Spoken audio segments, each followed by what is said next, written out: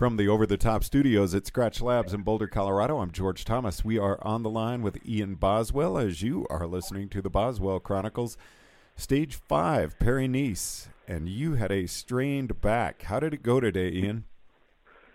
Yeah, well, I guess for myself personally, that was kind of the biggest concern of today, other than climbing up part of Mont Ventoux. But no, actually, last night and this morning, I was pretty, not to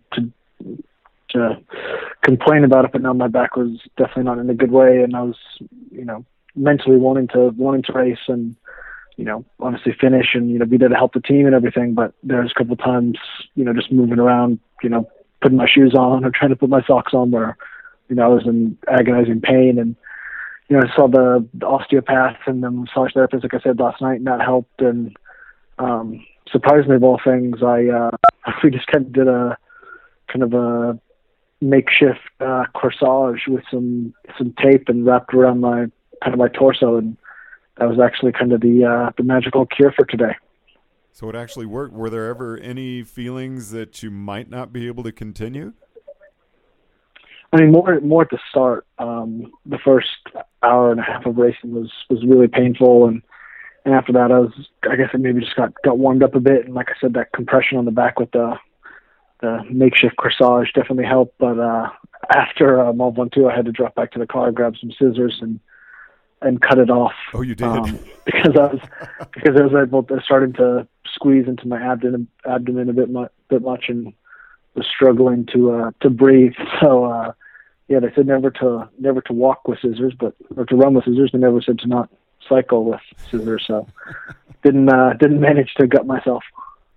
Now, I was just wondering about breathing, and yesterday you told us you've ridden Mont Ventoux, but you have never raced up it. So what was that experience like?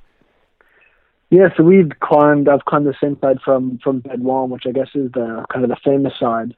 And it's brutal. You really just come through this little town. It's a gradual 5 or 6K, and then you turn left, and it's, for the climb we did today, was 9.5K at 9%, and it really is kind of relentless. You're in this forest the whole time, and you always, in most climbs, there's some point of ease during the climb where it flattens off, or you get a bit of a downhill, or the percentage goes down. But this 9K is really consistent. You can't really see the road ahead, so you always just are thinking that it's gonna ease off around this turn, and it never does. But we rode a hard pace up the climb. The group definitely split, but we had all of our team still in the front group over the top, so that was good.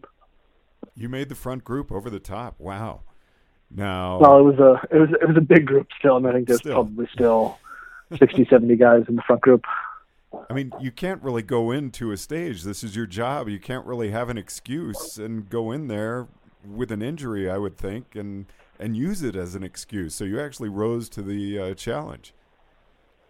Yeah, and I guess that's the kind of thing I was thinking of, is how funny it is. If I was on a training ride today or something, I definitely wouldn't have gone out. I would have taken it super easy. But just the expectations of the team, but also of myself, just to be able to perform. And I've put in a lot of work to be here with the camp in South Africa, and just the previous 5 stages of racing with the team. You want to be there, and we arrived in a hotel in Nice today, so these are kind of the next 2 days of the days I'm kind of at the race for, the mountain stages on home roads. This is what I'm looking forward to, so you can find a little motivation to push through some pain. And how did your back come through? Yeah, it was definitely, it's better this evening than it was last night, which is, a bit relieving to not have so much pain. I'm able to put my shoes on without assistance now, so that's good. And I'm actually just going to go off and see the osteo now for a bit more manipulation and maybe some acupuncture just to kind of calm it down before I head off to bed. So, Ian, before we let you go, you got to let us know what it's like to eat dinner during a stage race. I know you just finished up. Yeah, we're lucky here at Team Sky. We have a team food truck, which allows us to, always have a kitchen and a comfortable place to eat, where we can sit in the back area. And the chef we have, Henrik, is a Norwegian chef, and he does a fantastic job of mixing up the food, but also kind of cooking to the specific needs of the stage. obviously some nights are more, high carb focus, especially before stage like tomorrow. And then even with the red meats and kind of proteins we eat, it's kind of dependent on the stages coming up. So tonight being a night before a big mountain stage, we had a high carb meal with more easy to digest proteins, so fish, chicken, sweet potatoes, rice, pasta, gnocchi, a couple different kinds of salads. So there's lots of options out there, and it's super tasty stuff. So should be adequate for tomorrow's stage. Now, just curious, are the coaches and directors watching what you eat, making sure you get enough calories, that you're not feeling ill? No, we don't. They don't really watch us eat specifically, but they do, like on the bus before the race, track what we take during the race just to make sure that we're getting enough carbohydrates, just to make sure we are eating enough. And then with dinner and breakfast and all that, everyone on the team is pretty informed, and we have a good nutritionist who works alongside the chef to make sure we're fueling up properly and getting the right amount of carbs, proteins, fats, and they make it pretty easy for us by putting out appetizing food to make sure we're eating enough.